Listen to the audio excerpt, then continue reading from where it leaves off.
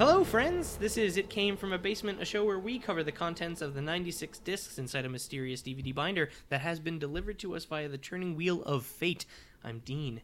He, him. I'm Dan, he, him. Roxy, she, her. Today, we are talking about The Exorcist 3. Yeah.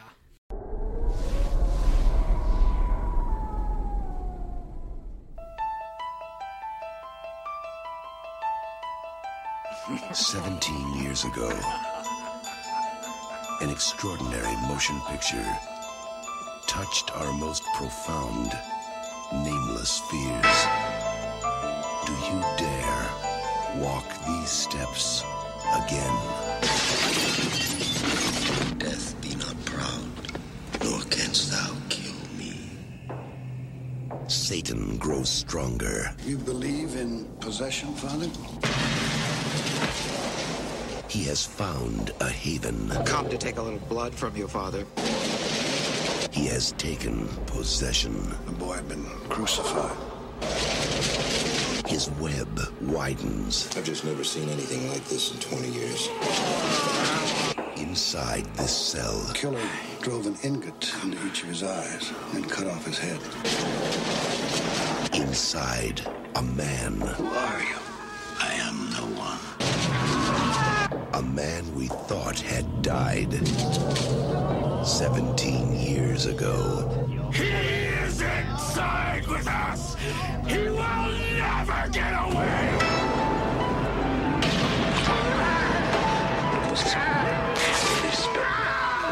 Save your servant. Trust in God. This time you're going to lose. The real terror is back. George C. Scott in William Peter Blatty's The Exorcist 3. 1990, directed and written by William Peter Blatty. Directed Directed a Witten. Is that what I said? Yeah. We're watching Is The it Exorcist 3. Written by William Peter Blatty. I believe it's also known as The Exorcist Ouija. Yeah, Exorcist Ouija. Based on the novel. The novel. The novel Ouija. The New England Wobble. Ouija by William Peter Blatty. This is terrible. Yeah. So thank you for joining us on this episode, this fine episode. I feel like listen, we've been going we've been going through this binder for a bit. Yeah. And it hasn't been particularly festive. No. Right? Like there's not a lot of energy, there's not a lot of There's not a lot of incentive, let's say, to keep Right, going. right. There's not like so you know what I feel like we needed? What? And this What sort do of this idea sort of sprang to me, so I'm not really sure the origins of it. Okay. Which makes me a little scared that it might be coming from the projections of the binder itself. Yeah. But, you know, just don't really say that too close to the binder or else it might hear. So I went ahead. Yeah. And I crafted a bit of a song. Yeah. That's supposed to be like a hype up.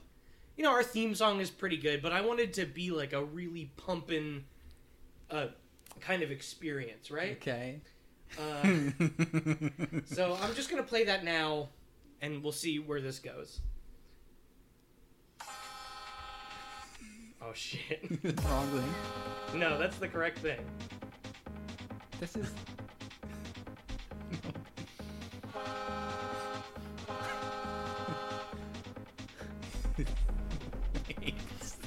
We like to binder. We like to binder. We like to binder. We like to binder. We like to binder. We like to binder. We like to binder. So it's just gotta give. You know, you're feeling a little bit energized at this point. Should we just open the episode with that music? I don't know. Hold on, here we go. We're getting into the. I've got something to show ya. I've got movies for you. Gonna put some discs in motion. Get ready, cause we're watching through. Hey now, hear what I say now. Really Uzi Goo is just around the corner. Hey now, hear what I say now. We're all here in the basement bus is coming, and everybody's jumping. Infection 2Q0, the Fog and Evelenko. The codes are 9 to 5, and Corrigan is driving. So if you like to bind her, jump right into the grinder.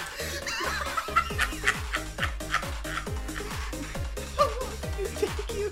This took me too long, and it's not over. I worked on this for like maybe 2 hours. We like to bind her. Like today. We like to bind her. We like to bind her. We like to bind her. Hey now, hear what I say now. Really Uzi Goo is just around the corner. Hey now, hear what I say now. We're all here in the basement bus is pissing, and everybody's shitting. Dark passion, blind horizon, larva venom and confession. The scat database is beeping, and Tony's back there creeping. So if you like to bind her, jump right into the grinder. The basement bus is coming, and everybody's jumping. Black trap to red serpent, we really do deserve it. So come into the basement, the view is not amazing. So if you like to bind her, get on into the grinder.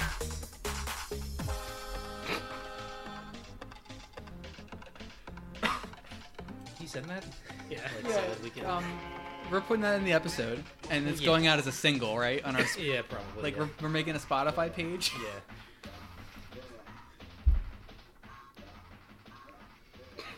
Dean, Jesus fucking. So I just wanted to make that. did you just go into a trance state for 2 hours? So what I remember not thinking but working,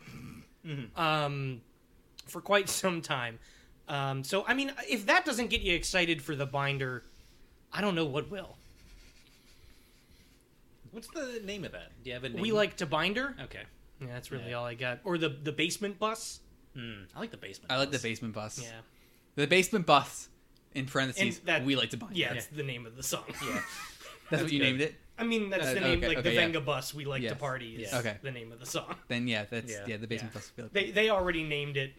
The Venga. I didn't. Okay, to be fair, I didn't know that, so they got a good title there because I just pulled that out of thin air.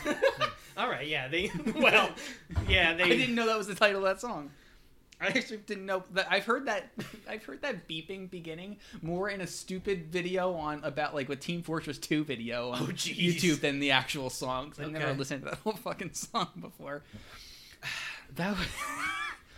Whoa. Yeah, so we've been in a slump, and we weren't excited. So we got to play that every time we want to start the podcast, right? To bump us up. Yeah.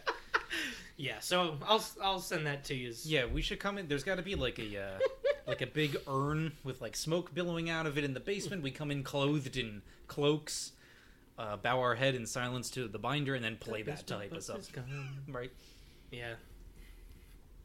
We each drink of the chalice or a chalice. Or I something. actually wrote a shorter version, and then I thought I was done. I was like, oh, I've done my work, and then You woke up 2 hours later. yeah, I mean, something manifested where I was like, no, you know what? I need to commit more to this, and then I did more, and it got unwieldy at a point, but that's whatever. So Good job. yeah, if you have any questions, comments, or concerns, or I don't know, you want the single, please. Listen, We're gonna put it up on our regular feed. I was thinking we'd just make a whole new like Spotify. I don't think you can put it up on a podcast Spotify account, but we can make a Spotify account probably and release it as like music. Although that doesn't really work. It's parody. It is parody, but it's just straight up. That's true. Like It'll be up somewhere. We'll put it up on It'll the YouTube. be like on YouTube, Yeah, and if we'll you do can't on get it the off YouTube. of one of those YouTube downloaders, just email us and we'll send you We'll the put link. it somewhere. Itcamefromabasement.com is your hub for all things IckFab. Follow us on Twitter at BasementCast. Patreon.com/ItCameFromABasement will fund more things like that song. As well as, all other kinds of extreme new spin-offs, content, better stuff. I don't know. We you have any plans? We might. Cool. I think we have something in the oven. Oh, we do. For we do. what? What now? Like, extra material. Oh, Bonus. yes. We have 2 things in the oven, possibly, right? Yeah. We can bleep this out. Fuck yeah. We got 2 things. I like one of them a lot. I know. The one that right. we're not thinking about. Yeah, the one that we've forgotten. Yeah, that one's a good idea. That's a good one. Like, I think it's legitimately a good idea. Wait, which one is that? I think you should leave one. Oh, no, that's not what I thought it was. What did you think it was? The dog one. Oh, that's a bad idea. Okay. I'm thinking the I think you should leave one is a funny, good idea. Hey, what's the I think you should leave? Where we just do an episode on every single skit. Oh, I don't remember that. We talk about that. We'll cut this. We talk about it in the same episode of the Scooby-Doo one. Oh. That Scooby-Doo one was half that episode is us talking about other shows we're going to spin off. Nice. Yeah. Yeah, it's like our pitch meeting episode. So go listen to the Scooby-Doo Legend of the Vampire movie. I think it came out pretty good. Did you listen to it yet? No, I haven't You actually didn't comment, listened so to it. you couldn't have listened to I it. could not have listened to it because I did not. But I'll get to it because I want to review that one. That is available if you follow us on Patreon. That's a fun one, as well as what are some other good ones? I really like our Bones episode still. I think it's a lot of fun. Clockstoppers, Troll Troll 2 is I think Troll 2 is still probably the best episode we put out. Troll 2 is really legit. Good Advice is also a good episode. Good Advice. Well, That's not. Yeah, no, I'm just yeah, listening up good episodes at this point. At this point, when this releases, there should be Home Alone 4 should be up. Oh, yeah. I believe a Cinderella Story. Probably by the time. And then the last one in that group is going to be Lake Placid. And then the retrospectives. And then if this is incentive to subscribe, if it's not up already, we're also doing the last one in that batch will be 4 Rooms. Oh right! Right. I forgot about that. That's exciting. I've Yes. been meaning to watch that movie for a long time. If any of those, with the exception of Good Advice, that's a regular one, sound you enticing to you. You can listen to Good Advice right now if you want. Go ahead, do it. Go ahead. I fucking dare you. Do it.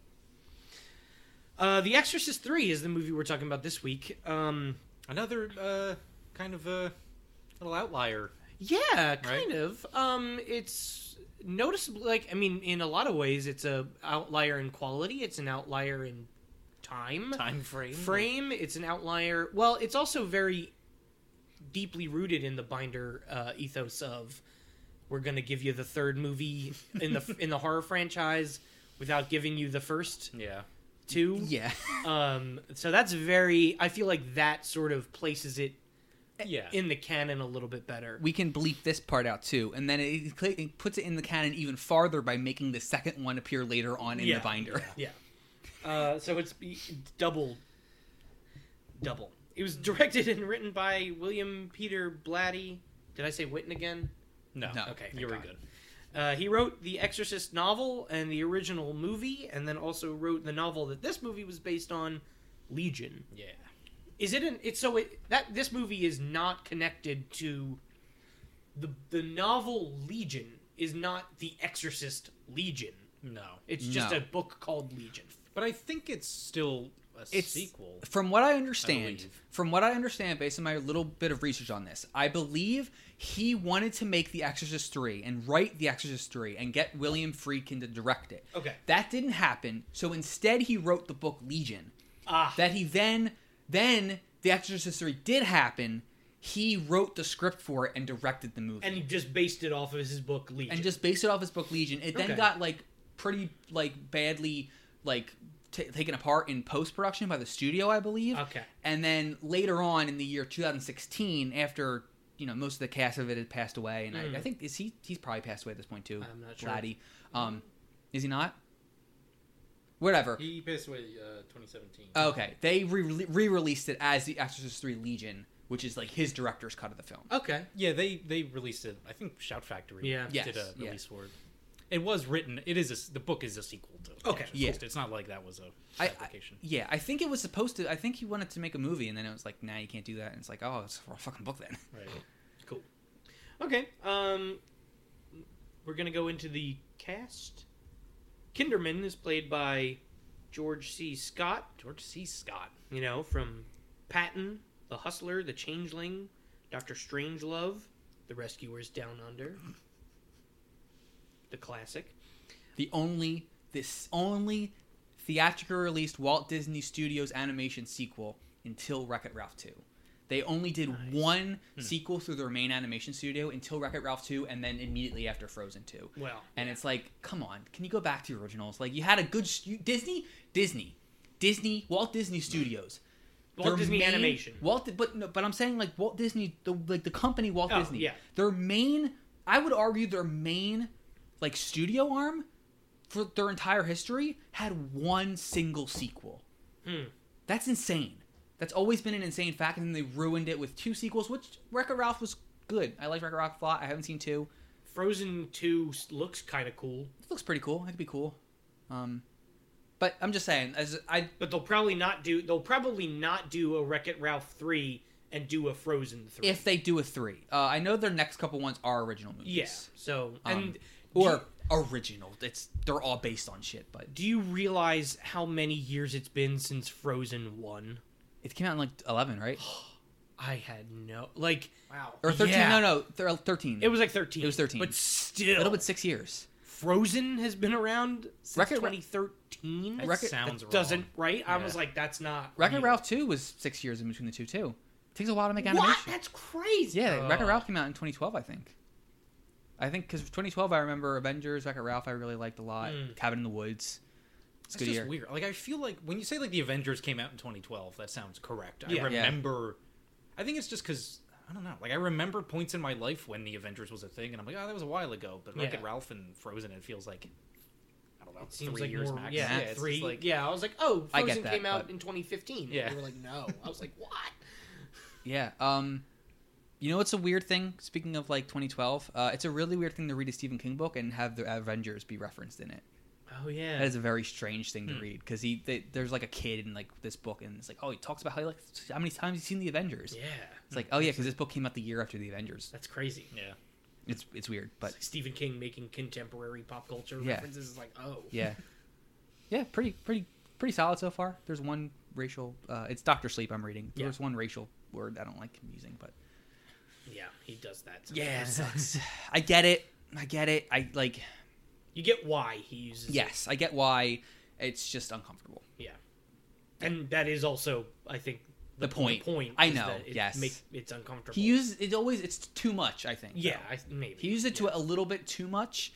It's like uncomfortable to the point of like I'm uncomfortable now with you using it, not with it being used at all. It's like stop putting it every fucking time you reference this character, please.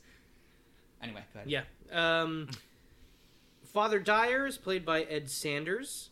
Saint Elsewhere, The Ninth Configuration, Salem's Lot.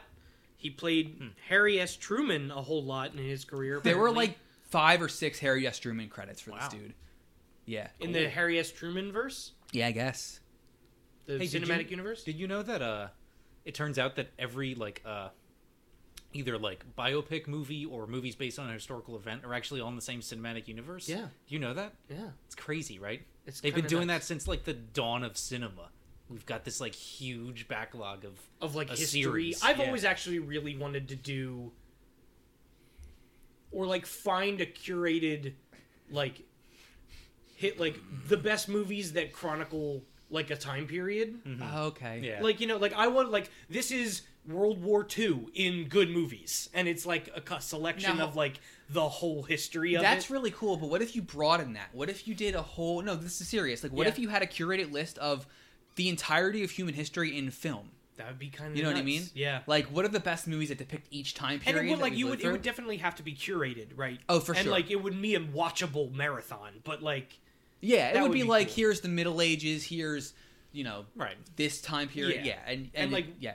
it would be cool to have like the tiers of it where it's like your big ones that are like your world changers, and then also your The interims. your little like, oh, here's an interesting story that is Yeah. in this time period. Yeah, nothing really happened except for, like, small stuff. Here's a small story. and then maybe this stuff might pay off like centuries down Yeah. the line. Yeah, but like that's always been interesting, I love that. right? I always Like, thought you that pick would be out. I cool. mean, that's what history is. Just the asset, the making stories out of shit that happened that has no. Yeah. Like, everything has connections to each other because everything happens. But yeah, yeah, it'd be cool. I would love for some It'd of be them. interesting to follow specific characters. Yeah, that's what I think would Yeah. be like cool. Like have a movie that's like movies that are separated by like 40 years, but it's the sequel. Yeah. And it's like you can have a character played by multiple different actors, but it's all the story of that person. So here's a criteria. Oh, go ahead. I was gonna ask, is a criteria for this they need to be accurate?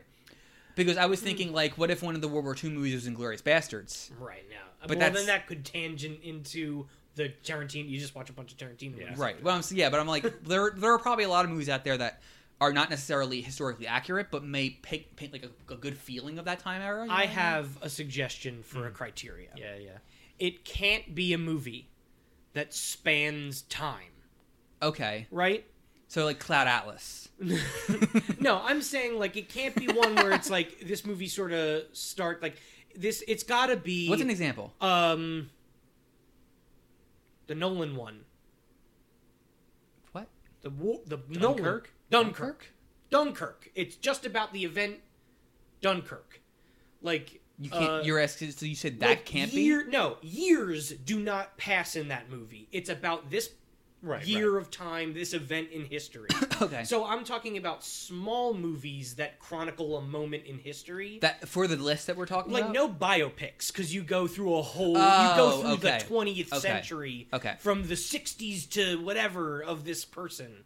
That doesn't count. Because then like you're not really going movie by movie. What if it's a biopic? I mean, there are biopics that do just pick like one sort of like The Darkest Hour. Or, like I don't want to see it, but isn't that like about Churchill in the beginning of World War II?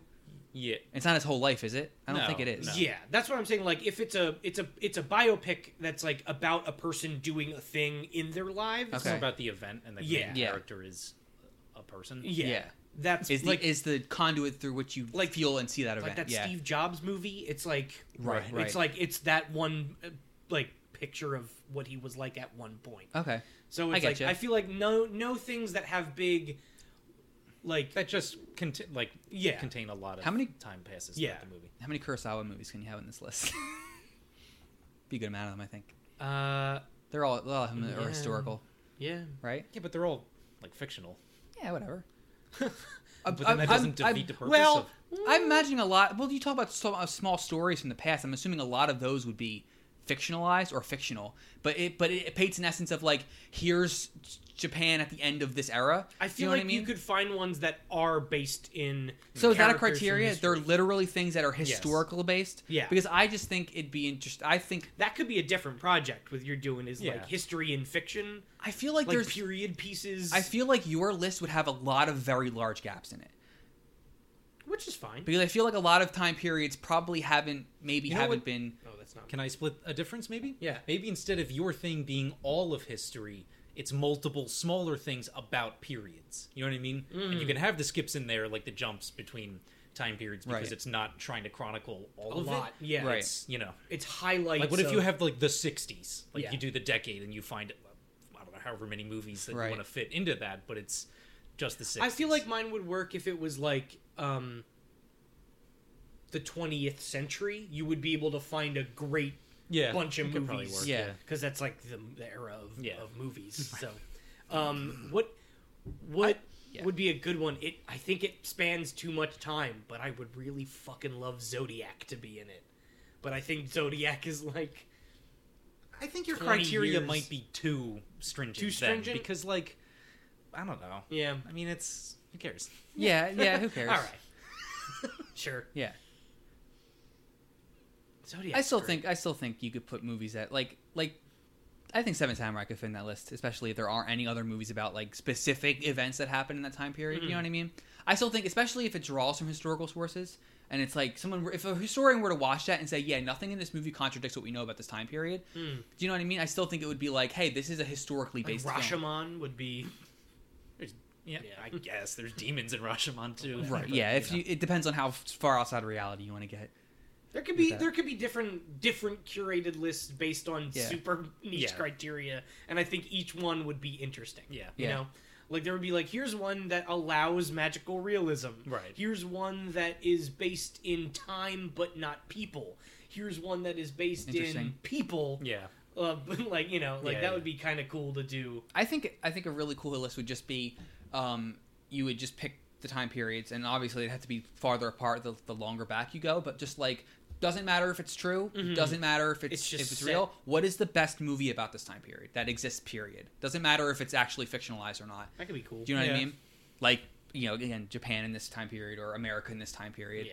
And you could But only one movie you're saying from each? yeah. Or you... Well, this list would be just one movie from each, and you can make the time period when there's a lot of movies from a particular era. You can like make it really small, like this. Like in the 60s, it'd be every single year in the 60s or the whole 60s in general. Oh, I Do you know what I see. mean? Okay. But you pick what is the movie that either is the best or best exemplifies the 60s. What's the movie know what I that's mean? the best depiction of the summer of 69, the spring of 69, the autumn of, like, this week of 69? Like, Exactly. Yeah. You Sure. could just go that hyper Yeah. specific with it. And then you can be broad if you want. Like, what's the best 60s movie? What's the best 70s movie? You know. What's the best? Shoot. It's really funny because you'd have a lot of like I feel like you'd have a lot of gaps where nothing really movies haven't been made about that, but then you get to like the Romans, it's like, oh fuck, what Roman movie do we pick? Yeah. What movie about the fucking crucifixion do we pick? You know what I mean? Yeah. Which one? Yeah. I don't know. I've seen none of them. So Yeah. Assassin's Creed. Probably Passion of the Christ. Probably. Eh. I don't know. I don't want to. I mean, you don't. You do Scorsese's Last Temptation. That's probably... Oh, okay. Yeah, that's a good one too. Scorsese is like categorically better than Yeah. the dude who directed The Passion of the Christ. Yeah. Right? As a... Yeah, I mean... Theoretically, as a person, yes. Yeah. I mean, I don't know. I've heard Apocalypto is like a masterpiece, so... I've seen it. I don't remember it much. Nah. It's a while ago. Okay. So speaking of cinematic universes, we were on Father Dyer, played by Ed Sanders, who was in Saint Elsewhere. Really quick, wanted to talk about the Saint Elsewhere Jesus Christ. cinematic universe. I knew that name from somewhere, and it's this fucking bullshit. I was thinking about it literally this morning. I was looking it up. You know, the Saint Elsewhere TV universe. Wait, do you not know this? Oh, okay. So at Take the it away. end of Saint Elsewhere, the Okay. television program, there was it is revealed that it was all taking place inside the mind of a kid. It's with the Yeah, it's with the the snow globe. the snow globe. Yeah, okay. I'm aware of that thing. I didn't know yeah. it was the show called Saint Elsewhere. Yeah. So I've heard about this a little bit. Yeah, okay. crossover. It's coming back to me. There was Yeah. a couple shows that did a crossover with Saint Elsewhere that did crossovers with other shows in their long runs. Right. That did crossovers with, in their subsequent long runs. Which did crossovers with maybe some of the biggest budget movies ever made. Yeah. Kind of, in ways. Yeah, they did like weird crossover. Like there was like fictional brands that got crossed over in between, like as in jokes and stuff. Right. And it sort of spiraled into, well, mostly everything is in the mind of this kid Yeah. in Saint Elsewhere. Including Avengers Infinity War, right? Yeah, Yeah, because yeah. of the Arrested Development connection. Yeah. The craziest thing about this Star theory... Trek is in there. Interesting. Just because as long as one episode did it, all of Star Trek now counts. yeah, right. Like it's just like It's... Including X-Files, Homicide, Life Okay, on the so Street that's the thing. is like a huge pillar. Well, in that's this. the thing, because there's the craziest thing about this theory is it's funny. It's a good. It's funny. It's a funny thought exercise. The one thing that actually kind of I'm like, oh my god, really? Is that Homicide character? Yeah, there's a literal character in Homicide who actually legitimately crosses over into other shows, into like a lot of them, and connects all. He like shows up on Frasier. He shows up visit the bar in Cheers. Like he shows up in Arrested Development. Yeah, this the character from Homicide is in Arrested Development. Like. Yeah, and then there you go, boom! It's and then you connected connect all these disparate webs in there. Right. Yeah, It's awesome. it's insane. Who Who came up with that theory? Isn't it like a I don't comic know, dude? some guy. Isn't it? This is like a comic book guy who came up with that. I have no idea. I think. But yeah, I was glad that you put it on there because I was literally looking at it up this morning, and it's quite a lot of media is in there. Kid's got an imagination. Yeah, he's really thinking about a lot.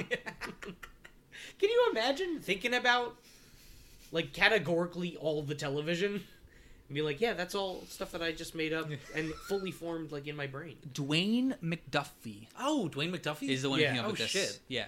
Ah, that's awesome. What's he do? Huh? Who's Dwayne McDuffie? You don't know who Dwayne McDuffie No, is? who's he? Well, he wrote all the best episodes of Justice League Unlimited. And Oh, Justice League. Dwayne McDuffie. Okay, yeah, there you And go. Static Worked Shock. in, like, Yep. he created Yeah. Static Shock, and Yeah, there he's you done go. a ton of shit. All right. I needed the reminder, but yes, I've seen his name in countless. Whoa. Yeah. So he passed away Yeah. a while ago. It's a shame. He Oh, was a that really good sucks. guy, and he never got the fucking... Yeah, he deserved more Damn. stuff. He's Keegan-Michael Key's half-brother, Oh shit. which he didn't discover until after he passed away. Oh, Yeah. Damn. that's... Okay. Yeah. Wow. Whoa. Jesus. Yeah, it's wild. Oh. Okay. He also did episodes of What New Scooby-Doo, Nice. so we'll get to encounter him on... On.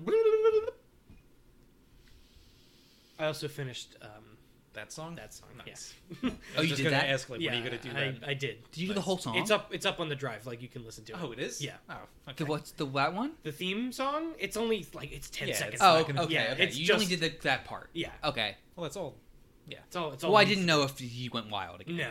I just did the theme song Okay. this morning because I felt like I Okay. should because I was already doing the other things. The Gemini Killer is played by Brad Dourif from The Hazing, and The Hazing. Nice. He was in the movie The Hazing that we watched on this show. Wait, You was he in The Hazing? I think he was in The Hazing. We covered that one, right? We did cover that movie on the show. Yeah, a I couple remember episodes that. ago. He was in it. Got gored by antlers. Yeah. Yeah. What's a better death? Like, end to Brad Dourif in The Exorcist 3 or in The Hazing? I think this one's good. This one's pretty How good. does the Return of the King Extended Edition stack up? Uh, No, he doesn't die in that. Sorry, I that don't think was he does, Saruman. Yeah. I mean, doesn't he super die in that though? Does he? Does he? He throws himself off of goddamn Minas Tirith.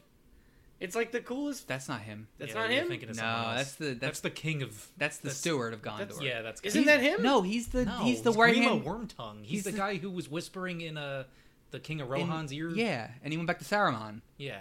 That's not the same person. It's Yeah. not the same guy. No. Oh, Like, very much how many not. times have you seen Lord of the Rings? Quite a bit. I feel That- like I remember it being Brad Like, the Dourif. guy who's lit on fire Yeah. and runs... That is not Brad Dourif. Oh, okay. That's the dude who's the main guy in fucking Fringe. He's like one of the guys in Fringe. Yes. I got those two. Yep, that is who it is. I got them mixed up in my head. Yeah, no, he's the dude who whispers into his ear. Yeah, I don't remember yeah, if he yeah. dies or not. Well, I get the confusion. I mean, they both have long hair. And, you know... And go crazy. They're slimy. They all have. They're like gray. There's only two guys in Lord of the Rings that have long hair, so I you know... You One of can the see where it one of the comes- yeah. worst shots in those movies, and by worst I Yeah, mean I- like the I got most those two visceral, confused, my is bad. the shot of the steward. I forget his name. Eating that chicken. Oh, it's gross. Yeah, It's the that's yeah. nasty. And the tomato. The He throws tomato, like a yeah. bait, like a Yeah. cherry tomato And in it his just- mouth, and While Just Pippin's burst. singing. it like bursts. I watched the first one this weekend. It's still very good. Fellowship? Very long. It's very good. Yeah. It's a great movie. They're all very. I think No, it's really Fellowship's good. like the best, right? Yeah. By this point, I think I'm gonna say like Fellowship is It's my the one favorite. I've seen the most for sure, and I enjoy it every time. So it's like, yeah, it's pretty good. I like Return of the King the most. I gotta watch. personally. Return of the King is the one I've seen the least, just because I like to watch them sort of together, and I don't get that far a lot. I think this is my reasoning for why Fellowship is my least favorite of them. Okay. I think that it doesn't get into the dynamics enough. Sam is barely in that movie. He really, if you watch it again, yeah. he is not in that movie, and I think Frodo and Sam's relationship is like the pillar core, yeah. of Yeah, those yeah. movies, and you don't get that until Two Towers and Return of the King. Shoot, maybe I gotta watch the Lord I of don't the know Rings though. I again. mean, the end of Fellowship when Sam Exactly. goes out in the boat is like It's very the good. best part of that movie. But I think that's like I think when you see that, you're like, when I saw it this time, I'm like, I really wanted that the whole movie. I get what I you're missed saying. that because I remember the best parts of those movies. I remember Sam talking to Frodo and shit. Yeah. And then with Two Towers and Return of the King, you get the trio of Gimli, Legolas, and Aragorn, which I think works really well. Yeah, they're a good group. Yeah. Not that I'm not saying there's a big jump in quality between them. No, I no, just no, think no, no. Fellowship's probably the one that like if I want to watch a Lord of the Rings movie, I think That's I'd put the that one. That's I think fair. it's just got the most. It's the most like dynamic, like it changes the most over the course of the movie. Yeah. The other two are, and it's the one that feels the most like an adventure because they Yeah. keep getting into issues and getting out of them, and then Yeah. new problem. Whereas the rest are kind of They're following it's stuff just that a has one, been. yeah, Right. It's Yeah. like I there's- think yeah. yeah. I don't know. I agree with you. I think on this. I think I prefer that the following them doing this one task or a couple tasks, because I think that for me the core of that is the character dynamics that they establish, and I think that the Fellowship really Legolas doesn't get anything to do in that movie either. I don't know. I don't know if Fellowship probably doesn't have the best moments. I think all the if you're gonna pick these are the best moments of the series, it probably most of them would probably be from all the character two. Stuff are in the second. Right. The two. Yeah, because the best for me, the best thing is Sam's. He's just talking about how much life sucks and you got to keep going on. Yeah, those 2 towers for 2 times in those movies. He does that a couple times. But I still think as a movie, I'm gonna put on. Right. I think Fellowship I get you. Because it was really shocking. I didn't remember how like Gimli, Legolas, Merry Pippin, Sam. All are incredibly underserved by that first movie. It's mostly Frodo, Gandalf, and Aragorn. It needs Gandalf, to be. But Gandalf exits halfway through too. You lose the most interesting character in that film halfway through the movie. I guess, but it's a cool I don't know. He goes out pretty fucking metal. So.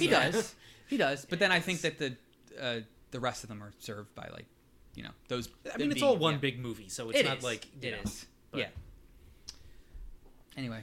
Patient X is played by Jason Miller. He was in The Exorcist. Hell yeah. Rudy. Yeah. Some other stuff. Did I write that? He's good. He's a good actor. That's all you got. Father Morning. That's a great name. Played by Nicole Williamson. Mm-hmm. He was in Excalibur. Fuck yes, he was. Was he Merlin? He was goddamn Merlin. Yeah, he was. Spawn. He was Cagliostro in Spawn. The 7% Solution. Yeah. Robin and Marion, Mr. Toad's Wild Ride, and 1981's Venom. Yeah, he was, wasn't he? Mm-hmm. Klaus Kinski is in that film as well, right? I guess. I've never seen it. And a snake. You know what I like? What? Excalibur. Did you watch Excalibur? I watched bits of it. I should sit down. It's a long movie, but it's a weird movie. It's crazy. But it's actually got some of the it's a weird movie because it feels like no one is in it. Yeah, right. Everyone talks at a weird volume, and you can't tell anyone really apart that much. Because they're all obfuscated by the dark and also several layers of armor. But then there's other stuff. The end of that movie is just fucking crazy and wild. My favorite part of the movie is when they're like, "Oh, Merlin's gonna do some magic. He's got to summon a storm." So he walks up on some rocks and waits for 2 days.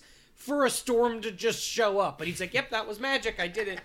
He waves his arms on the top of a cliff, and they're just like, "Wow, he's been up there for a while." It's it's like he's doing magic. It's like, okay, and then a day passes of him still waving arms. Yeah, and he's just like, "Woo!" And then a storm approaches on the distance. They're like, "Oh, he did magic," and I'm like, "That's the best thing I've ever seen."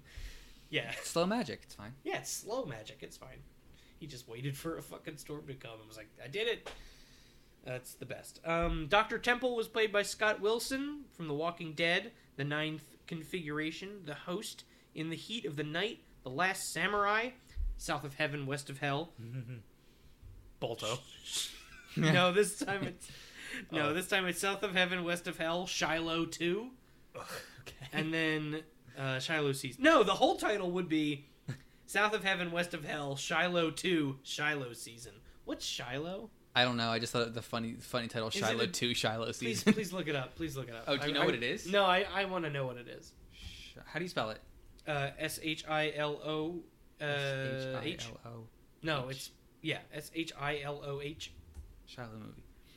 Shiloh is a 1997 American family drama film.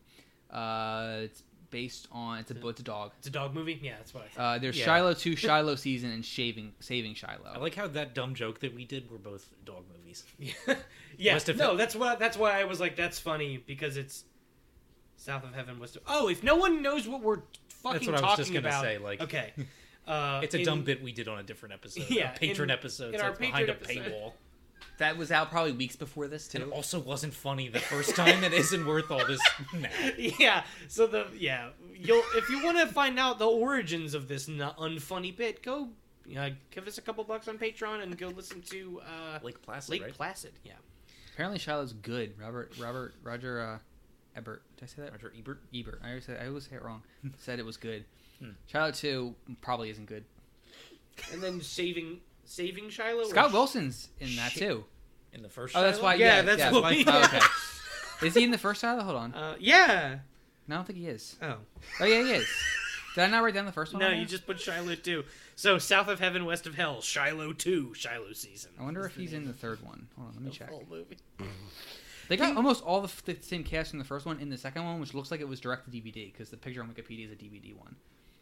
Wow, what a feat. Scott Wilson's in the third one, too. Damn, They got he's like the face of Shiloh. Ann Dow and Scott Wilson are in all Does this. he play Shiloh? No, he plays Judd Travers.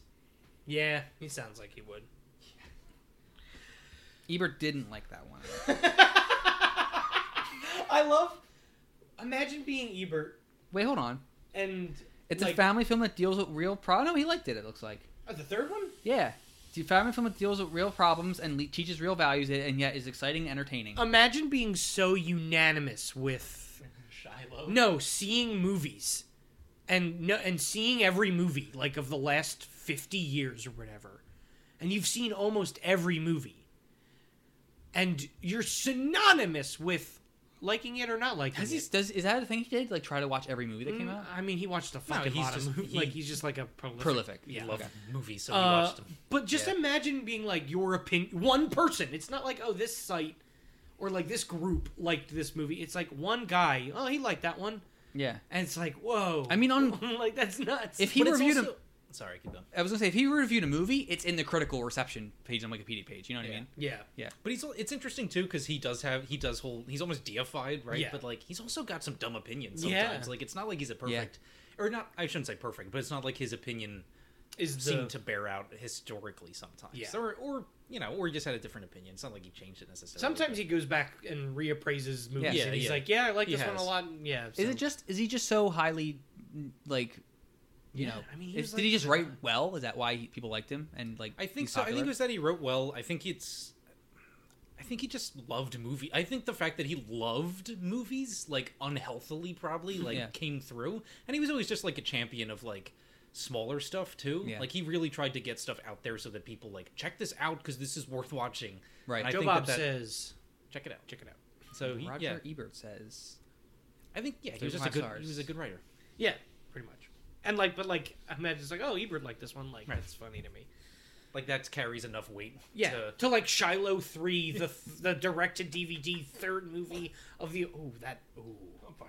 Yeah, okay, that sounded bad. Was it direct to DVD? I can't tell. I don't know, but like, imagine, like, that's still funny. Warner Brothers distributed it, so maybe not. How about you... I'm going to get some water. How about someone talk about... Shiloh.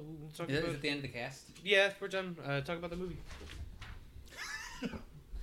So they recast Father Kinnaman, or what? Not Father Kinnaman. Bill Lieutenant William F. Kinderman? Kinderman.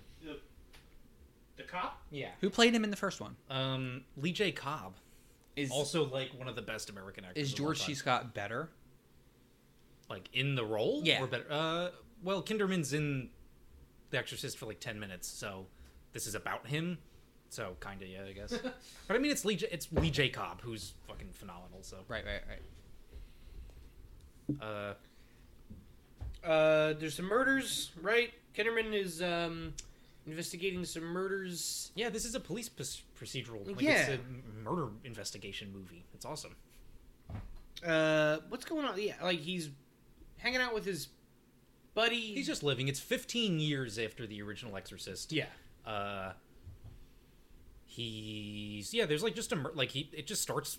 There's a murder that he's investigating. This child was This kid, horrifically kind of graphically brutalized. Yeah. I mean, You don't really see it, but they describe it, and it's rough. put the clip here, maybe. Yeah, I don't. Yeah, I guess It's rough. it's rough. He's hanging out with the Father Dyer. Yeah, he was friends with. I don't know how much we want to talk about. Can we talk about this movie without discussing the original Exorcist? I mean, I guess he was just friends with the guy from the original Exorcist. So he's hanging out with him to cheer him up, I guess, because it's the eve It's of... the anniversary of a character from the first Exorcist death. Yeah. So he's going to see It's a Wonderful Life. They're little- hanging out. It's like the first 20 minutes of this movie is just like hanging out, some fun banter. Yeah. You can tell Blatty's a novelist because Yeah. the dialogue is good. Yeah. But also dense. Like it's dense, good, personable. These characters sort of feel alive. Yeah. They have personality. Yeah, they have a lot of good rapport with each other. Not much goes on until there's another murder. There's like a priest that gets murdered. Yeah. And then Dyer gets murdered. Yeah. Which is sort of like the catalyst for the real movie to sort of start going. Yeah, it's weird. He like, what is he, sick or some shit? He's in the hospital, and then that's where he's murdered. Yeah. And it's kind of like, everyone's like, well, how'd that happen? Because it was only like an hour that he was unattended, but what was done to him should take a long time. But the thing is, they find that every victim is like injected with this paralytic, but it's like it's what they use, I forget what it's called, but it's what they use for like executions on like death row and shit, but it's a very like particular thing, so you have to give the right dosage, otherwise it could be fatal or do nothing. Right. But that's how this killer is able to like go into places and no one notices because they're paralyzed, and then they can commit these really awful things without anyone struggling. Right. And then Dyer is killed in the prison or in the hospital. His blood is removed and put into these like jars on the table next to him. Yeah. And then also in his own blood, written on the walls, "It's a Wonderful Life." Right. Yes. Yeah. With 2 L's. Yes. In wonderful. So speaking of that, immediately after his murder, he's in the hospital, right? The lieutenant's in the hospital, and it's revealed that all of these murders that have happened have all had the same markings as the Gemini killer. Yeah. Who stroked a serial killer from before 15 years ago. 15 years is an important demarcation. Right. But specifically it's important to note that the details of the Gemini killer's like calling cards were leaked to the press, but they were the incorrect ones. So, but these are the correct markings, and the only people who ever knew that were the people in the police station at the time. That's very interesting. Right. Yeah, they fed the press the wrong info, like slightly altered info about like, so that when people the wrong thing, like he had these, he would sever fingers, he would carve the Gemini symbol into them, but they lied about what fingers were cut off and where the symbol was carved, so as to weed out copycat. Or like not people confessing to weirdos that confess to it, but they give them the wrong details, so they know it's not them. But yes, these recent murders, and the other thing is the Gemini killer was caught and executed 15 years ago. Right. That's a big issue here. He's been dead, and now it seems like he's back. Yeah. The other thing was he always, whenever he released letters to the press, the Gemini killer, he would always put 2 L's at the end of like the words. And every word that had an L had 2. Yeah. He just added a second. And Wonderful was one like written on the wall, and the priest's blood was wonderful. Yeah. That was a priest, right? Yeah. Two priests died. There's the guy who got killed in the confessional booth, right? Which is pretty rad. And then the blood like leaks out, and then there's the main guy, Dyer, who passes away. I feel like we're 40 minutes into the movie. Oh, do we want to talk about the fucking greatest like opening when it's just in a church and the doors blow open? Oh, right, and the statue of Jesus, his eyes opens up. It's awesome. It's pretty cool. Crazy. Yeah, it's a lot of like static shots of like the church, and it's building up a mood, and then the doors blow open. Jesus himself opens his eyes. JC himself. And then it's a POV shot of it's like Kinderman's dream. Yeah, that we're it's walking like a through. dream. His dreams are kind of important. There's like the boy who gets killed is in it, and then we see around the time right before Dyer dies, or no, right? Was it after? It was before, because he sees Dyer there, and then he comes back to the hospital and he's dead. Yeah. He's got this dream where he's like in heaven or in like the afterlife or whatever. It's like the waiting room. It's like a train terminal. It's like it's like a way station between.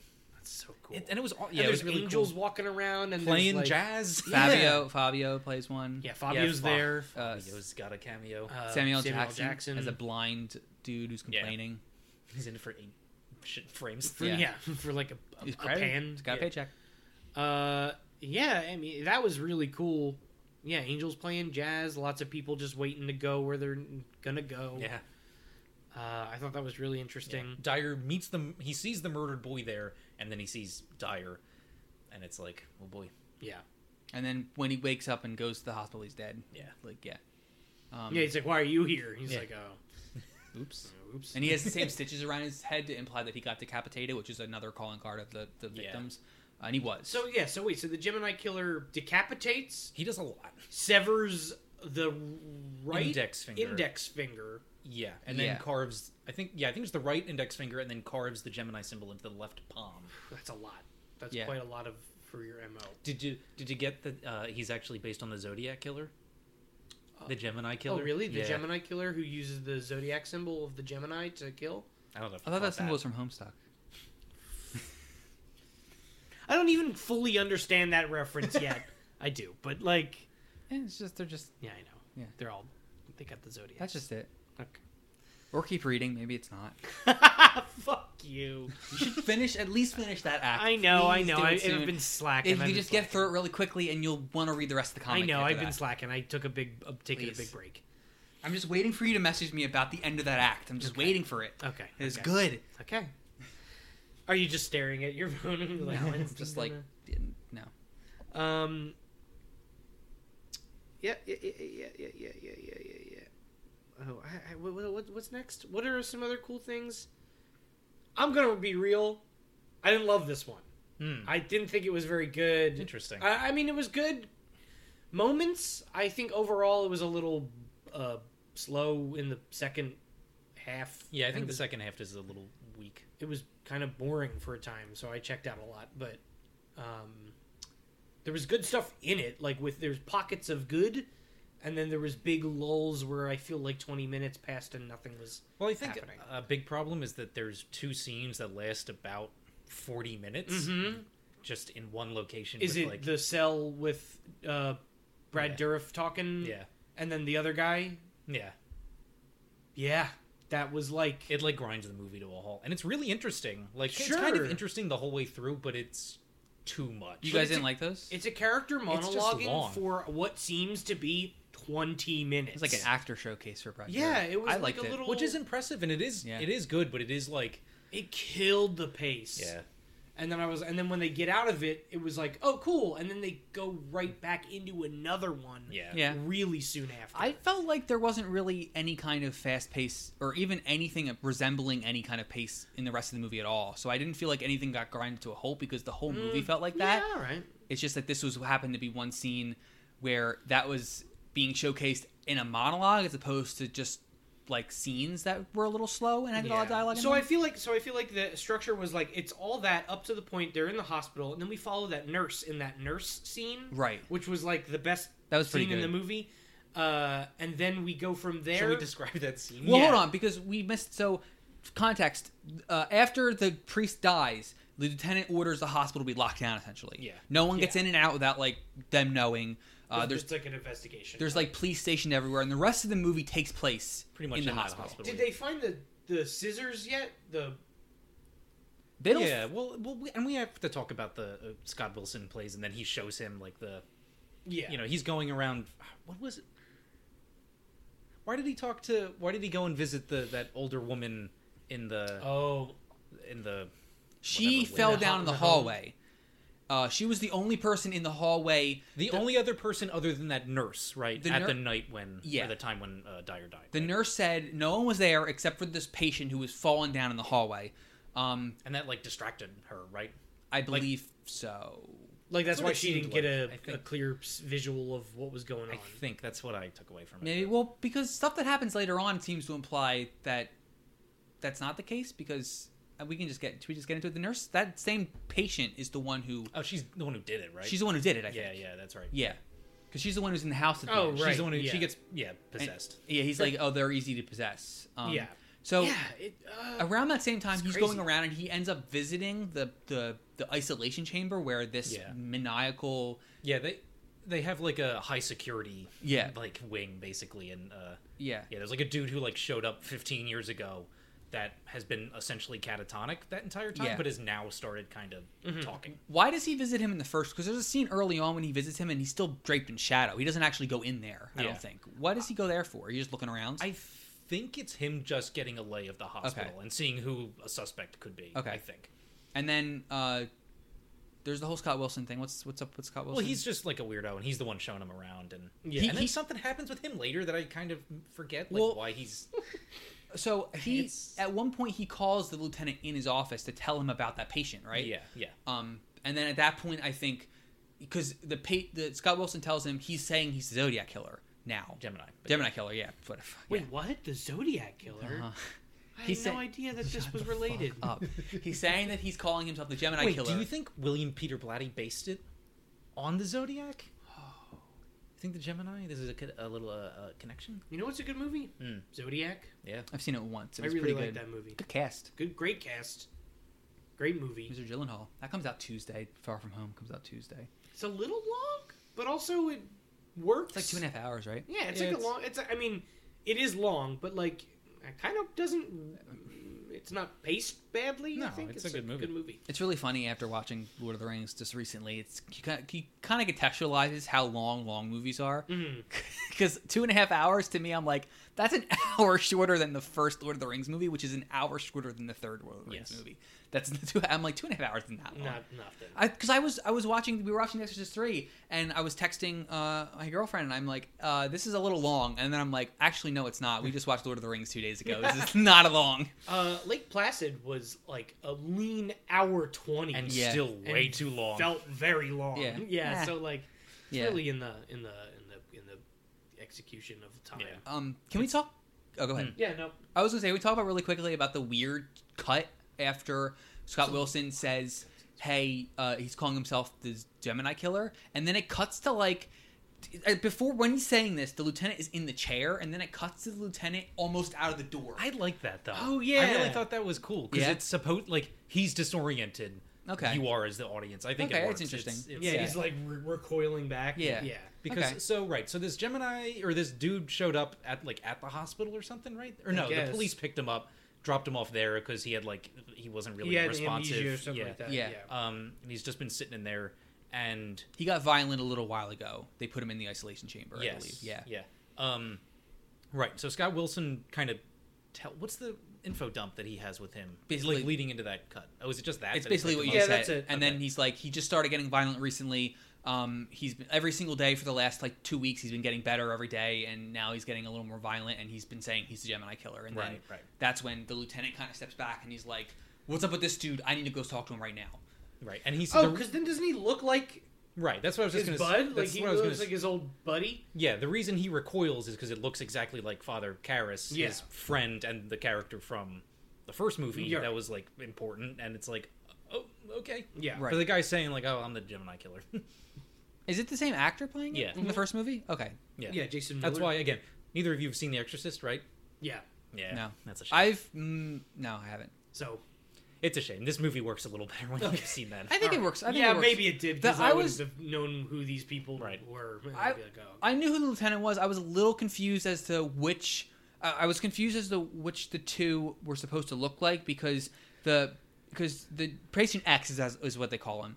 He looks like the priest, from the first one, who dies. So the thing, this was a little. He never changes. Like his face doesn't ever change. It only that's just for us, the audience, to understand. He always looks like Father Karras in the film, like in the story of the movie.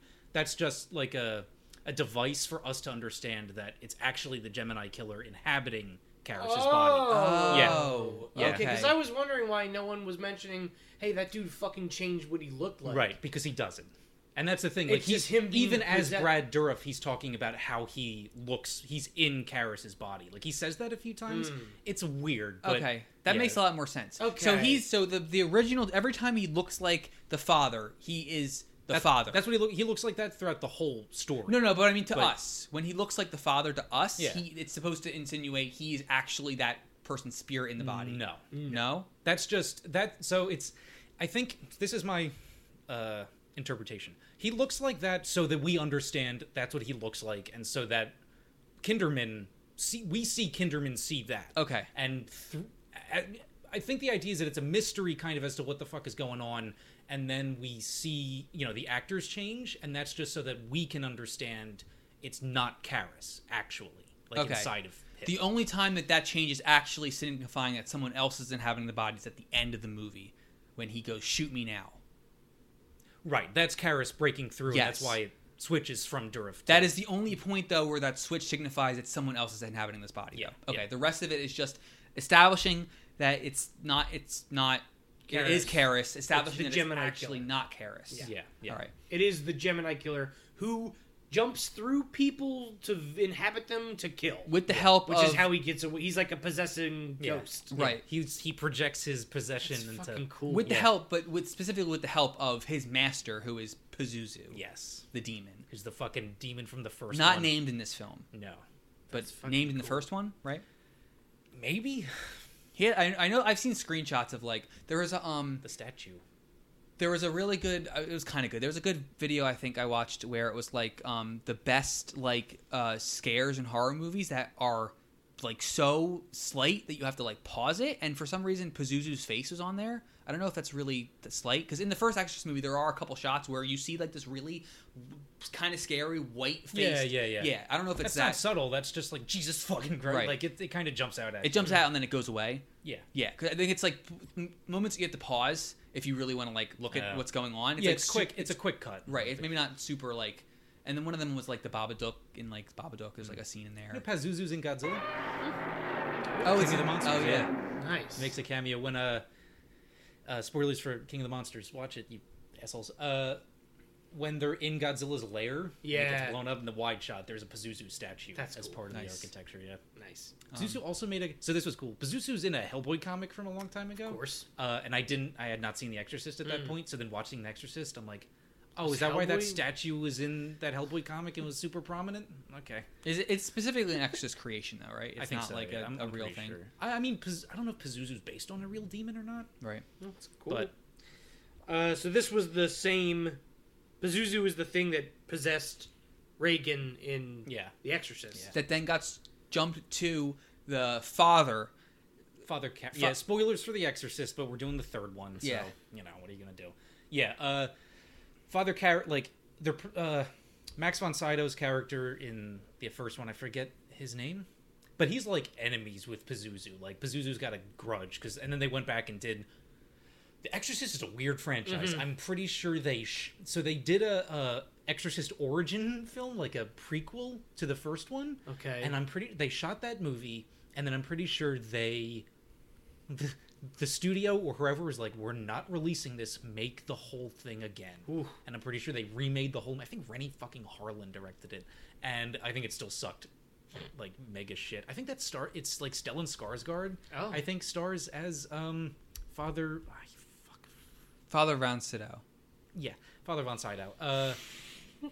So when The Exorcist starts, like it's Von Sydow and Karis go to, at the end of the movie, they go to you know, the famous image from The Exorcist of the guy arriving with the beam of light from the house. That's Von Sydow showing up to battle once again his arch enemy Pazuzu. It's fucking cool. So so The Exorcist is not going great. Von Sydow dies, and then Karis like he like allows Pazuzu to possess him. He's like screaming at him, and then he's possessed, but Karis decides, he throws himself out of the window and he falls down those steps next to the car barn or whatever it's called, and dies. And that's how that. And then it's revealed Yes. in this film, at that point, Pazuzu grabbed the spirit of the Gemini killer who was being executed a bit of ways to then enter the body of The Karis. recently vacated corpse of. While they were pronouncing him dead, he was actually inhabiting the body. Yeah. And then busted out of his coffin, wandered around a little bit, was catatonic for 15 Right. The reason he years. was I think this is really cool shit. The reason he was catatonic is because like you can't possess a body where its motor functions don't work. Right. Like he needed to sit there and let his brain regenerate. And that's why he started getting more active in the last 2 weeks, because it's finally like, oh, my Jesus brain Christ. works. I have brain cells now, as opposed. That's really cool. Yeah, it's awesome. It's a really cool way to do a sequel involving like this looked like the dude who died. Like I think it's a cool way to tie into that first movie without making it feel like unneeded. Like it's a cool way to not break the closure that movie gave, if there was any, while also like bringing in elements from that movie. Like let's look at the cop who was friends with this priest. Yeah. which is Yeah, really I think it's interesting. a pretty cool idea. I want to point out I like this line in this film where he is talking about his priest friend. He's like, I was really good friends with. He was my best friend. I loved him. I'm like, oh, good, cool. Yeah. More movies were specifically dudes, but any friends profess their love for George China. C. Scott is really great because he does this. I haven't seen him in a ton of stuff. I've seen him in Doctor Strangelove. I've seen this scene from Patton, which he makes a goddamn Patton reference in this movie. Yeah. All right, dude, sure, you're allowed. But he's really good in The Changeling also, which is also like an exceptional horror movie, I think. But like he's really good at portraying like vulnerability. Like he just really doesn't seem to be like concerned about like his masculinity all that much, which is cool. Because I also feel like George C. Whenever he's angry, it's like, oh Jesus Christ, like, he'll eat me. He's very expressive. I noticed his eyebrow. He has very expressive eyebrows. I noticed in this he just movie. walks around with that arch. Yeah, It's just awesome. Very good. Oh, the thing. One more thing No, go before we ahead. go on. We're doing some good discussion. Yeah, on this. it's a shame that like that scene. I think those scenes in the cell do drag on because fuck are they beautiful. Yeah, right? Like, they're just really cool looking. really simple. But there's that one wide shot of them The two beams sitting of light. across and the huge shafts of light Yeah. coming in. Yeah, it's a really It's so cool. good. Like it's just some monologue, and he's just babbling So, about yeah, I like them. I think part of stuff, and it goes. It happens. The fact that it happens twice, I think is that's what the thing, gets yeah. me. It's like, yeah, sure, the middle of the thing can get a cool. it's like the showcase. centerpiece. Yeah. It's the centerpiece scene that then happens twice. Yeah, Within minutes of each Right. other. right, and it's just like It's funny because I'm gonna be honest.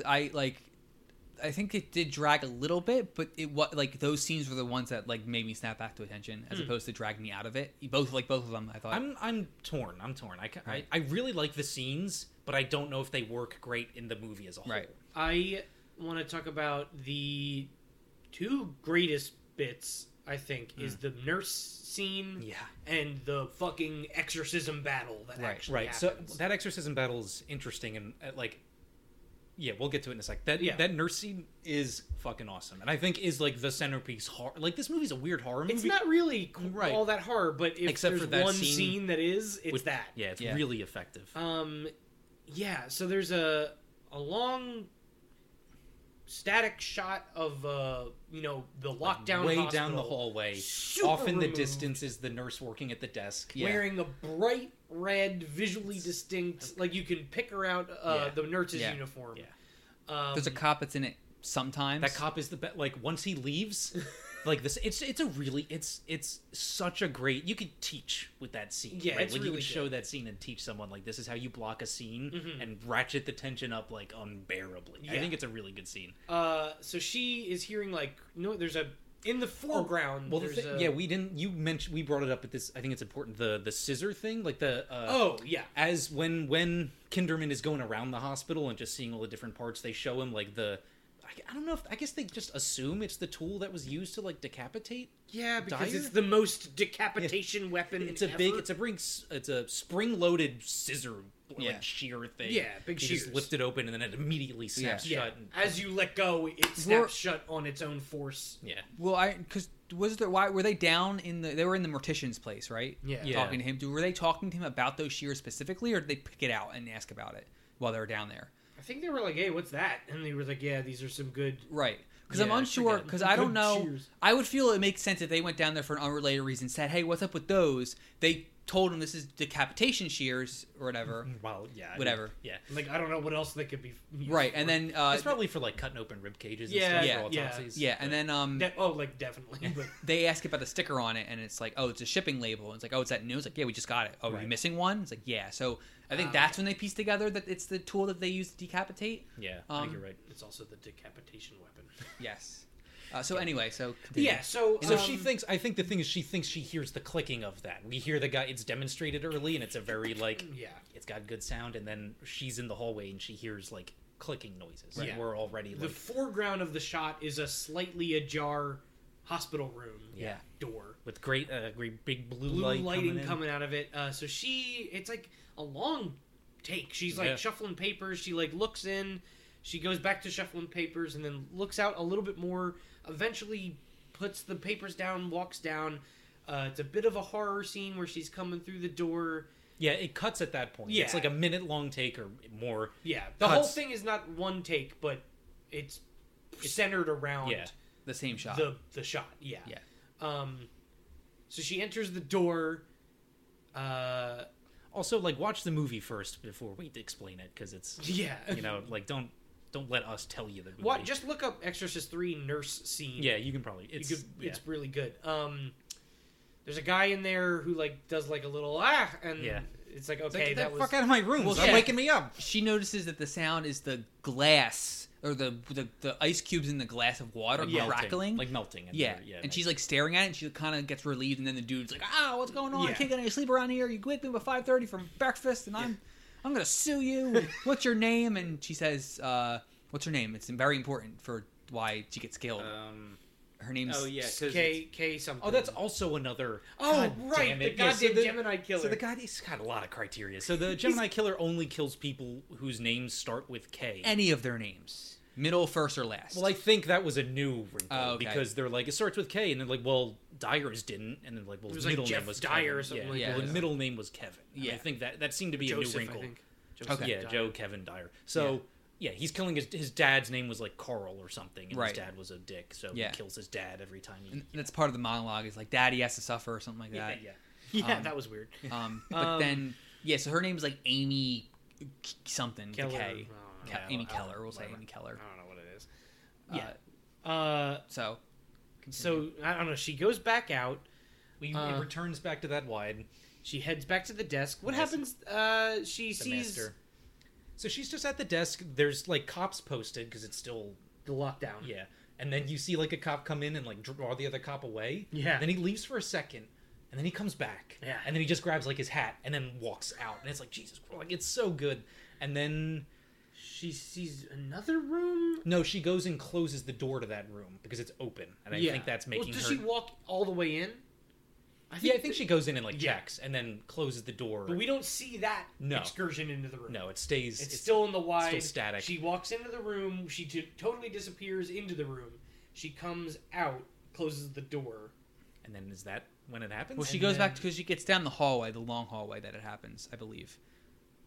Like she closes the door. She closed the door when she came out the first time.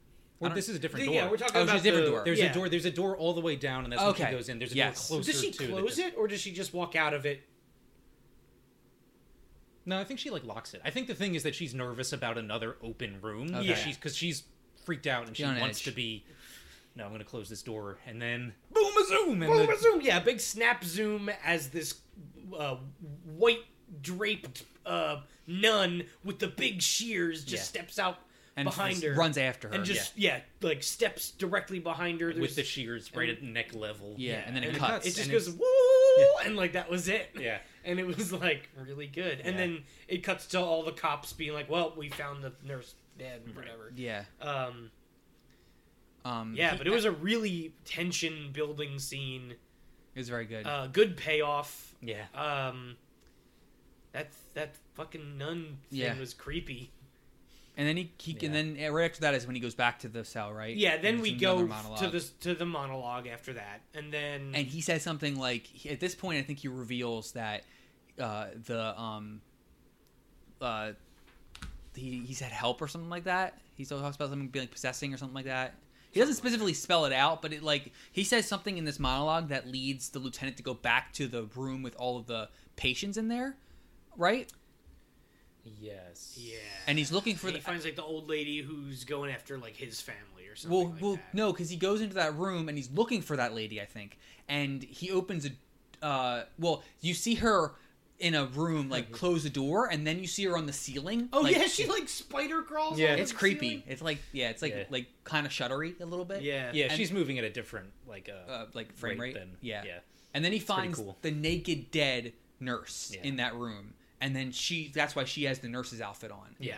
And then I think he's like looking for is he looking for the nurse at that point, and she has the same name as his daughter, and that's when he realizes that they're going after the daughter. He's going after his daughter. I think is it that, or is it just that because the nurse he like barges in on that one nurse and she starts getting pissed and she's like, "Would you do this to your own family?" And he's like, "Family." There's the no, because hand me your Corona. It's the kid, right? It's the kid that he thinks is going to get murdered. He sees a nurse going in there with a bag, and it's not. It's the different nurse. I don't know. And she's like, "It's just toys. What are you talking about?" And I swear to God, it was the name. He says It might be. She says her name, and he says the daughter's name, and he's like, "Shit," and he's like, needs to get home now. Right. Well, because in the second conversation with the Gemini killer, he mentions like, "I'm gonna get revenge," and he says something that also like ties into like, oh, family. Right. So then we get to two things. We get to Father Morning approaches the cell. Well, not yet. It's sort of about this time. No, because it's specifically he goes home. Yeah, I'm saying like wasn't it sort of intercut the No. car chase? And, It was not. I don't think it no. was. Oh, okay. The car chase happened, so he's trying to get home, and the nurse is in taxi. Car chase time. Car chase music, whatever. Yeah, vague. It's like very slowed down car chase music. Yeah, we gotta litigate. Is this what's our car chase rating for this one? So he's trying to just beat another. He doesn't exactly know that they're not in pursuit of another vehicle. Right. He's just trying to get home because he thinks something bad is going to happen. Yeah. So she's is in a it really taxi. a chase? The patient. It's a race shot- against time. Yeah. There are two vehicles involved. Yes, but it is not it's not one vehicle pursuing another. So I don't know if it counts as a car It's like a chase. third of a chase. The chase is there in theory. If we were It's like to, it's just chase adjacent. if we were to rate it on our 1 to 5 car chase scale, I'm gonna say 1. 2. It's kind of it was intense, kind of, Yeah, me right? too. Yeah, I guess it's every fucking asshole in DC didn't move over for any of the cops. the cops were driving wildly with the Yeah, sirens with the on. fucking sirens on. No one gave a shit. I'll Yeah. give it like a 2. Yeah. Okay, yeah, I'll mind it too. So this is happening. Yeah, okay. The family gets a call from supposedly him, I believe, who says there's a nurse showing up with a package for you or something like that. And they let and the nurse gets to the house and they let her in. He gets home and everyone's fine. But we don't see the nurse like come in though. No. Yeah. We see her arrive at the house, I think. This and is then, amazing. Yeah, this is the best. Yeah. Nothing happens. He gets home. He opens the door, he opens looks the door. directly into the building, Yeah. sees everything that could possibly be there. The daughter's there, the mom's there. Everything's He doesn't- fine. He doesn't know anything's happening, and the mom's like, this nurse like that you sent is like, what's up with her? And Yeah. he's like, what nurse? And she's like, well, And then she came she's and fainted. and and like then- they point to that one Yeah. right there, like in your line of sight. She's at the kitchen She's table. at the table. and and then then zooms in on her face. Yeah. she's and like, he when looked directly at her like 4 seconds ago. And I when's thought it was bedtime? really She's funny. saying, and then a couple seconds later, as he's like getting closer, she wait. She pulls out the decap scissors. Yeah, and is almost about to decapitate his daughter. But the grandma yanks her out of the way. Yeah. Yeah, and then And then there's a fight in the house. while this she's- is happening, Yes. the Yeah. priest Father Morning goes to she's like about to kill Kinderman. She Yeah. she tosses another cop. There's another cop with him, and Yeah. he goes flying into the wall. Kinderman goes flying into the wall, and she's Like got a- strangling him. He's strangling him, and then she kind of and has a cool like really low slow descent. onto the floor. Yeah. And then we go to the hospital. And then it cuts to the hospital where the priest opens the doors Yeah. up. Oh, and, that the best shot in the movie Yeah. is the priest opening the door in the long hallway. Yeah. And then he closes it behind him and he's walking towards and it's about to be a fucking rematch, cage match. Not rematch, one-on- but yeah, yeah, one-on-one cage match, yeah. priest v demon. it's Pazuzu versus God, essentially, but Yeah, through yeah. the conduits of this specific priest. Yeah, so he Gemini busts into killer. the cage or to the cell. they get into a Hell in a Cell They- match. yeah. Literally. He starts reading from Yeah. the Bible. He splashes the water. And on it's him. cool because the demon literally basically says, "All right, let's go." Yeah. He's like, Yeah. "All right, Yeah, come on." he's like, "Oh, we're doing this." Bring it. So he splashes the wood. He's like, "In the name of Yeshua, come out!" And then there's fire and snakes everywhere. Yeah, and then there's fire and snakes. He gets flown up. Well, the Bible he's reading from explodes. Yeah. And then he gets thrown onto the ceiling, and he he's gets stuck yeah, on he the... gets stuck up under the ceiling. And then he's like trying to rip himself down, and his flesh is coming, it's staying. Yeah. You know, it's getting ripped off. And it's awesome. It's so fucking good. And then, And then like Kinderman just like shows back up, Kinderman right? shows up. Everything's normal. He just tries to shoot him, I guess, but then he gets thrown up Yeah. under the wall again. He brings his gun out after he realizes that that priest was in there, and also shit's Yeah, like going he didn't down. know. He like Yeah. looked up at the Yeah. ceiling, and there's like blood. There's a lot of flesh. Yeah, attached like to- stuck to the ceiling. And then the dude falls over, I think. And then Yeah. he's about to shoot him, but he gets flown up onto the yeah, ceiling. he gets flung up to the ceiling. They have another mind battle, and Yeah, this is crazy. Lightning starts breaking the floor. Yeah. Everyone starts coming up out of hell. But then God's like, hey, I'm Father gonna- Morning wakes back up because the light of of like God is Yeah, like it, shining on his shines- hand. Yeah, it moves across the ground Yeah. onto his hand, And then he's- onto the cross, and onto he the Gets crucifix. just enough of a fucking distraction for a second that Well, he he's starts like, yelling at the possessed dude, saying like, "Karis, fight it, Yeah. fight it, Karis," and then every now and then it's intercutting to Karis Bradorov's eyes like being completely like, yellow Yeah, and he's like like a red Sith now. Yeah. Yeah. He's like a Sith. and he's like, "Hey, I got out for a second. Shoot me now!" he's like, "Do it, do it!" And, like, Kinderman immediately pumps him full of lead. yeah, he's like, "Oh no, Yeah. like do it now!" And he like in the middle of saying that, "Shoot me now," with no hesitation. Yeah. It happens. Yeah. Something that never happens in a movie. Yeah. Yeah, like I was expecting him to like wait and hesitate too Yeah. long and then get fucked up, Yeah, but but no, no. he just He blasts takes the him. opportunity Right. and Yeah. shoots his best friend. And then he frees him from the Gemini killer's spirit.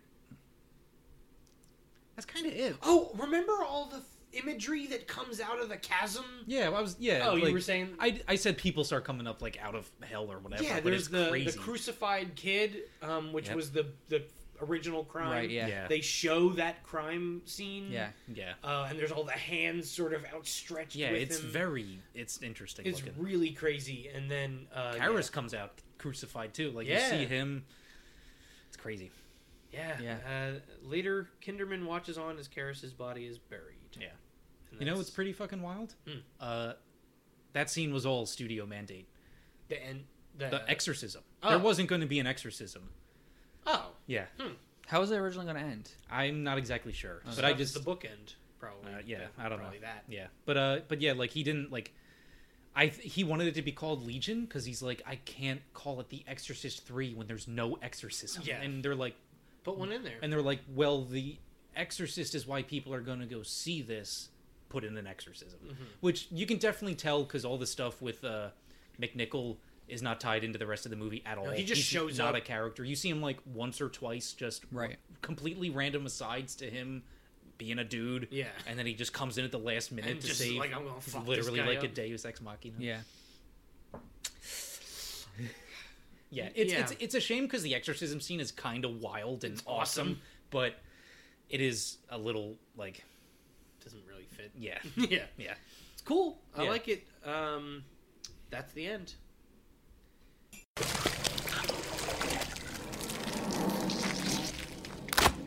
What's the goo grade on this one? I think I don't think there was very much goo in it. I think there's a little. I think him peeling his flesh off. It was kind It of. was a good scene. It was juicy for sure. 0.5? Sure. I think a little bit needs to be given for that stuff, but Yeah. not much. 0.5. 0.5. Out of 5 studio mandated exorcisms. Out of 5 theological Hell in a Cell matches. Out of 5 spooky nurse. Out of 5 decapitation scissors. I was gonna say that. Yeah. That's pretty good. What are we giving this one? I'm giving it a 3. I like it. I'm gonna say 3.5. It's tough. I'll say This is a fine movie. 3.5. Yeah. Yeah. Okay. Yeah, I don't know if it's not like it's a classic, but it's very good. There were the good parts were very good, and the low parts brought it down a lot, but not into bad. Yeah, and you know? I think the issue with like some of the stuff with those scenes that like the scenes in the cells that are like interminable almost. I mean, they're still interesting, and Brad Dourif is putting in some fucking. Oh yeah, work. I like Brad Dourif. Yeah, he puts in work there. But like, is his voice like modulate like but like deeper? not a lot. It's really Yeah. interesting that they don't go overboard because I feel like that's usually what happens whenever you like deepen a But voice. he's sort of just down. Yeah, he just kind of sounds like he's going into a different register. It's cool. Yeah. And again, like I think that's part of the problem when you have a guy who wrote a book and is then wrote the screenplay and directing it. Yeah, You know, it's like, and it kind of ends up being okay. yeah. No, I'm saying like those are just long stretches of dialogue. Works in novels, but in movies it's a little like, oh, okay, see, like you know. I want to see how It just feels like a scene that's from the book that he's like, we're not changing this. I want to see how long those scenes in script pages take up, because it's probably a lot. Yeah. And then imagine going into set that morning and being like, this is the scene we're shooting today, and it's like, oh fuck. Yeah. Okay, this is a 20 pager. Okay. You think George C. Scott showed up for any of that, or is Brad Dourif? Is it just the one shot of Brad Dourif? He's Yeah, just probably. acting against a PA, Probably. for the eyeline or something. Yeah. Yeah. So that's that. What's your favorite scene, Roxy? It's really funny. Those cell scenes, my favorite scenes. Interesting. I was thinking the whole time you were talking about that, I'm like, those are my favorite scenes in the movie. Interesting. Yeah. I think they drew my attention a lot. I liked the long Brad monologues Dourif is for- great. Yeah. A good villain monologue. I think it's hard to beat. One thing that I've learned a lot talking to you recently, Dan, is every time you mention that works better in a novel, I'm like, those are my favorite scenes in this. I think that, for me, those work somewhat cinematically. I like seeing long stretches of dialogue a lot in, like, movies, I guess. I don't dislike them. I just don't think they're inherently cinematic.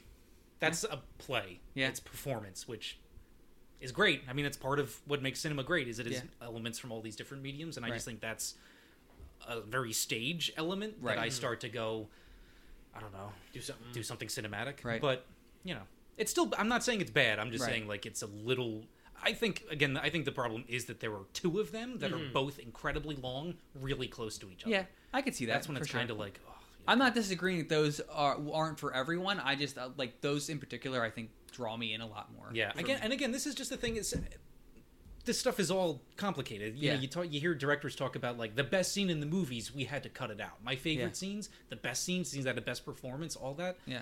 Sometimes does not work for the whole. Yeah. This kind of feels a little bit like Laddie's, like, those. we're not changing this, Right. even if it does kind of mess with the pace. Right. But they are, they are on their own the strongest scenes, probably. So it is one of those things. Yeah. It's tough. What's your? I don't know. I was just gonna say it might be the first. I think the first conversation is a little more interesting. Yeah, probably that. I guess it is the cell scene. It really is the centerpiece of the movie, but it is. Yeah, My favorite that or The Exorcism, which is fucking metal. Okay, yeah, The Exorcist is dope.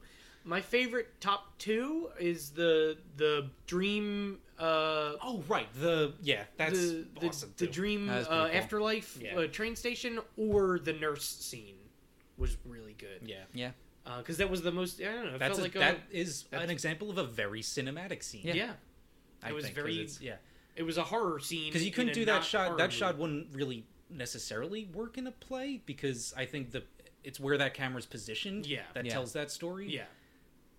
And it works. Yeah, really you'd well. have- you'd have Movement of it, like You'd have to set the shot, like, if you were doing it in a play, the stage would have to be centered around that shot. Yeah. You could do it, but you wouldn't get the same. You could do that same jump scare with a lights out. Like, yeah, you could probably do that. I think you could. do, but you have to change it, right? Yeah. To fit Yeah. the medium better. Yeah. Whereas in this, it's the medium. You zoom in on a thing Yeah. that's scary, and because you've been Yeah. so far, it's Yeah, it's you've good. been so far away from it. Yeah. Yeah. I mean, blocking and performance and all that is inherent to stage, but also just like, I don't know. You don't really get depth, right? It's a stage. I think that's kind of flat. that's the thing you lose. I'm trying to think of visualizing the scene as a play, as stage play. I think you would lose the depth of it, but I Yeah. feel like you could definitely do it with like you said, lighting. Like you could easily have like the room be darkened until she goes into it and it's lit up and everything else is dark and she goes out. Yeah, and then, yeah. Like someone off stage from the dark comes into the light and then Right. everything goes and then dark. everything goes black. You would, yeah, you, that's it how would I be block it. it's something you could adapt, but not it would be a different effect for sure. Yeah. That's what I'm saying. Like Yeah. that scene is like an example of like using cinema well. Yeah. And Yeah. It's a very well shot movie. It's a pretty movie. Yeah, which is really interesting because he's the writer who went yeah, to direct. he directed his ass off in this one. I think he's if this is, I don't know if this is his directorial debut or not, but it's good. Like if it is, it's a good debut. If it's not, it's a good movie he made. Like he's a talented person. I'm gonna look it up to see if he directed anything else. But, I thought you were. Did you do like a phone foley of you like? no, making I just noise? dropped it Oh. because my hands are like clammy and this is wet. Because my hands have been clammy like all fucking day. My phone is now clammy. Let me see. I'm gonna check. Yeah, you get that, and I'll just do my wrap up here. If you have any questions, comments, or concerns, please email us at itcamefrombasement@gmail.com. Itcamefrombasement.com is your hub for all things It So he directed the Ninth Configuration 10 years prior. Oh, so he did like one thing. What is the Ninth Configuration is a psychological drama film based on his book. Scott Wilson was in it. Scott and Wilson so was- was Ed Sanders. Stacy Keach, Scott Wilson, Jason Miller, Ed Flanders. You know, I realized Ed what my Flanders. Ed Flanders? Yeah. That's what it says on here. Did I write down something different on Not that? Ed Sanders? Did I write down... Is it... Have we been saying... Did I write down Sanders there? Yeah. Why did I write down Sanders? It's Flanders here. Oh, our information is Sorry, being correct. sorry, No, that's sorry. okay. I was thinking of the Ninth Gate. That was my Yeah, issue. there you go. No, this is a good poster. Hold on. Let me show you the poster. At BasementCast on Twitter. Oh, That's pretty rad. That's pretty cool. You could join our Discord server.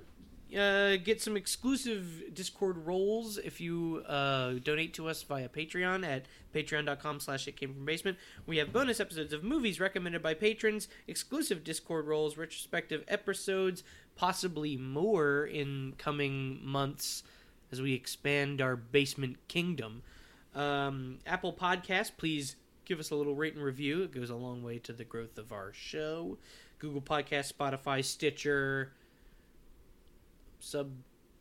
Subterranean Cast. Oh, we're drawing this back. Blightmobile. The Waterhole. The Waterhole. 62 and a half minutes. And Costco. I'd like to thank Nick Vittori for our artwork and Mike Wood for our theme song.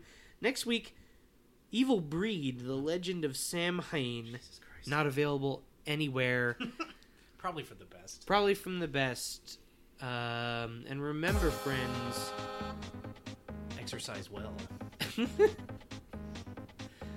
welcome to the basement bus. Dwell well. We like to binder. We like to binder. We like to binder. We like to binder. We like to binder. We like to binder. We like to binder.